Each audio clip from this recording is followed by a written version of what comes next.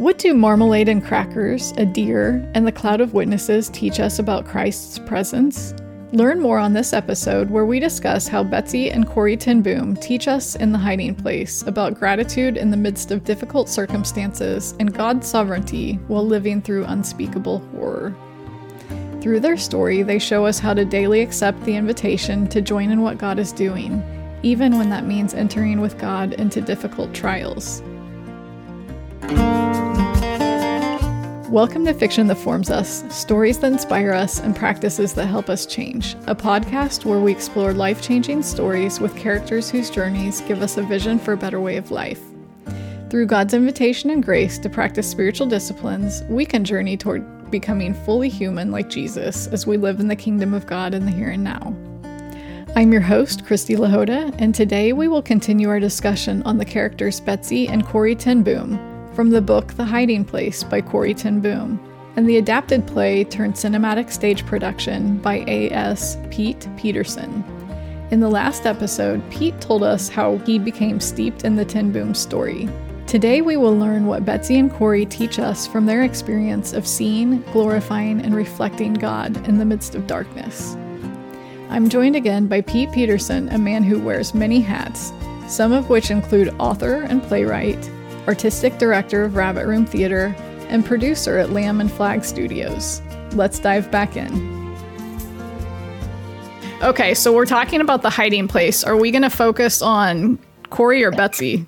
Okay, so one of the realizations that I had, or when I went and sat down to read The Hiding Place, the book, for the first time, I assumed that this is about Corrie ten Boom. Mm-hmm. And while that is true, the big takeaway for me was that Betsy ten Boom is the hero of the story. Yes. And essentially, Corrie is just witnessing to her sister. And that I did not expect. I didn't see coming. And it was really moving. But it was also one of the things that I was so interested in when I got ready to adapt it, because Betsy was a hard person for me to relate to. I felt like she was so otherworldly in the way that she looked at what was around her that I almost couldn't understand it. You know, she goes through this experience in Ravensbrück, and at every turn she's grateful for things, you know, which is just very hard to understand, but it's also fascinating. So one of the things that I wanted to do in my writing was really work out a way that I could understand Betsy, and kind of did that through the character of Corrie, because Corrie's watching her and learning from her. Mm-hmm. And I kind of had this realization that Corrie's entire life, she's learned from her father in all these interesting ways. And then when her father goes away, she becomes a student of Betsy in a lot of ways. And then when Betsy goes away, she has to come to the realization that it's my turn. And she steps up and answers that call for the rest of her life, which is pretty remarkable. Yes, she does. She learned so much from Betsy, and Betsy obviously learned from her father, as did Corrie. Right, absolutely. She went through this experience in her 50s, which is kind of unbelievable to me. You know, I'm 51, and I feel like, man, it's almost over. You know, like I'm over the hill. But the reality was Corrie ten Boom didn't even become Corrie ten Boom, like the superhero that we know her as, until she was in her late 50s. And she spent the last 30 plus years of her life traveling the world and testifying to what that experience had taught her about God and Christ, which is a pretty remarkable story. So encourage everybody to read it. Encourage everybody to see the play, of course, or the movie. Yeah, it's a great story. I'm always so awestruck when I come across people who do these amazing things later in life, like Corrie, because I know I'm 46 and I'm starting to feel not elderly, but old, and my parents are older now. And, you know, so I'm just like, is it already, how did my life pass me by? But yet, you know, we have heroes like Corrie who say your life is not over yet. Right. You can still do things, even small things. So it's amazing. So what do you admire most about Corrie? And I guess what about her maybe challenges you? One of the things that really drew me to the story was kind of the question of theodicy. A lot of people might not be familiar with that word, but it's a term that means how can we believe in the goodness of God in a world where he permits evil? And so I really wrestled with that as going to the concentration camp and seeing what Corey and Betsy had been through. And in that process, hearing about their consistent gratitude for their circumstances. And so I really wanted to approach the story in terms of like let's wrestle with this and feel like, how do we answer that question if we can answer it? And ultimately, I think there's an unanswerable nature of it. Like if it was answerable, we would have done it by now, right? It is a mystery. Mm-hmm. But I think we can approach some answers by listening to the testimonies of people who have been where we have not. I said that Corey spent the rest of her life testifying to what she had seen. And I got really fascinated with the words testify and witness. Because in the church, we talk a lot about people who witness or people who give their testimony. And we have in our minds what we think that means. It means, evangelism or telling people about how you became a Christian. Right. But if you really think about it, those are legal terms, judicial terms. And so when the Bible talks about like us being surrounded by a cloud of witnesses, that doesn't mean just old Christians. What that means is that it's this huge body of people who have evidence of the world that we do not, and they're giving the testimony before the court so that you can believe it. And so Betsy and Corey ten Boom were witnesses to things that I can't imagine. And Corey left that experience committed to testifying to what she had seen for the rest of her life. Like it changed her in that way. And so in the context of suffering, even as I am so uncomfortable with the idea that God, for some reason, doesn't stop the evil that's in the world. But in the context of my questions about that, it's part of my job to listen to the witnesses. And the witnesses are people like Corey and Betsy who have said, hey, we've been there, we've seen it, and we came away grateful. And we saw that there is light beyond this darkness, and that's powerful. It doesn't answer the question for me, but it assures me that there is an answer that we can, or we will one day achieve. Does that make any sense? Yes. So that was really powerful for me to wrestle through and think about.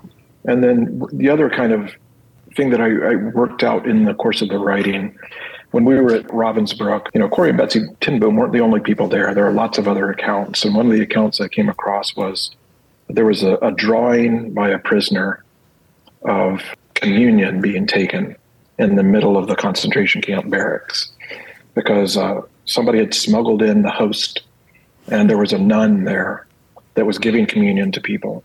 And I thought, that's amazing. And then you even have records, written down prayers of some of the nuns, the way they had prayed inside the camp. And I was so struck that those prayers were not, hey, Jesus, save us. Mm. They were more about, thank you for the community that we have found here with our sisters. Mm-hmm. And we pray that the love that we have for each other will one day save those who have placed us here.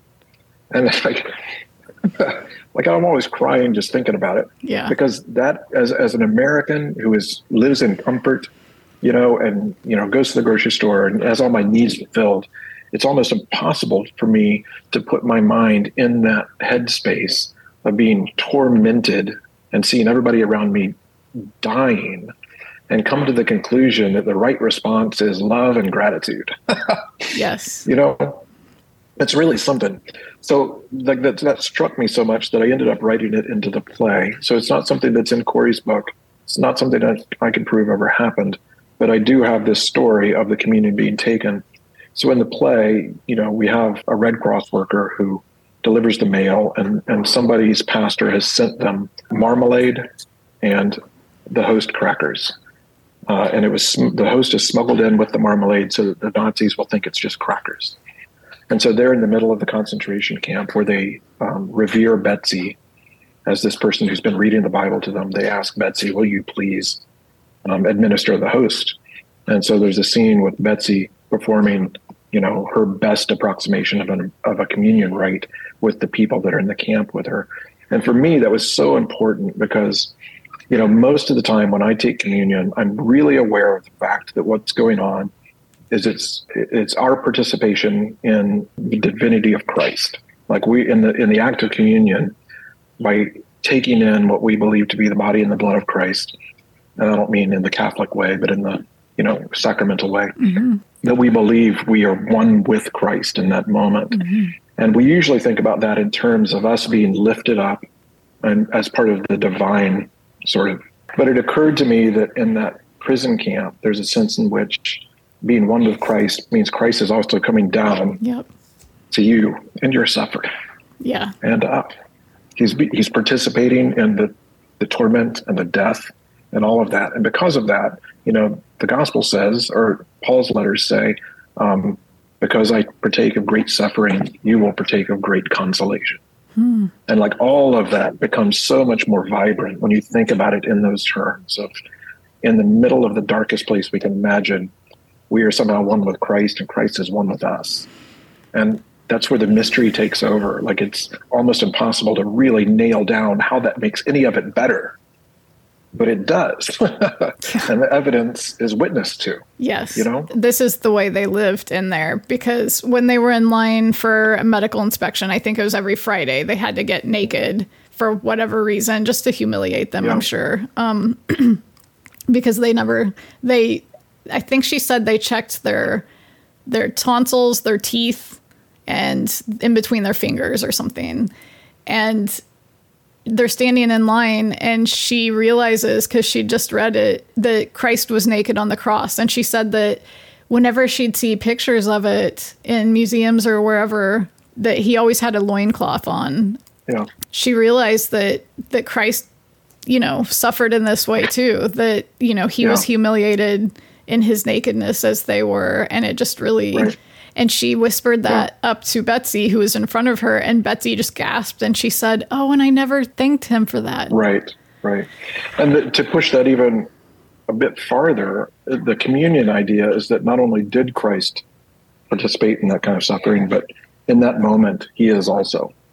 Like, if we really believe that we are joined to Christ and God, which is what we say we believe, that has to take on real flesh and blood at some point. And that means that Christ is there with Corey and Betsy in that moment too, also suffering that. Yes. There was an essay I wrote years ago.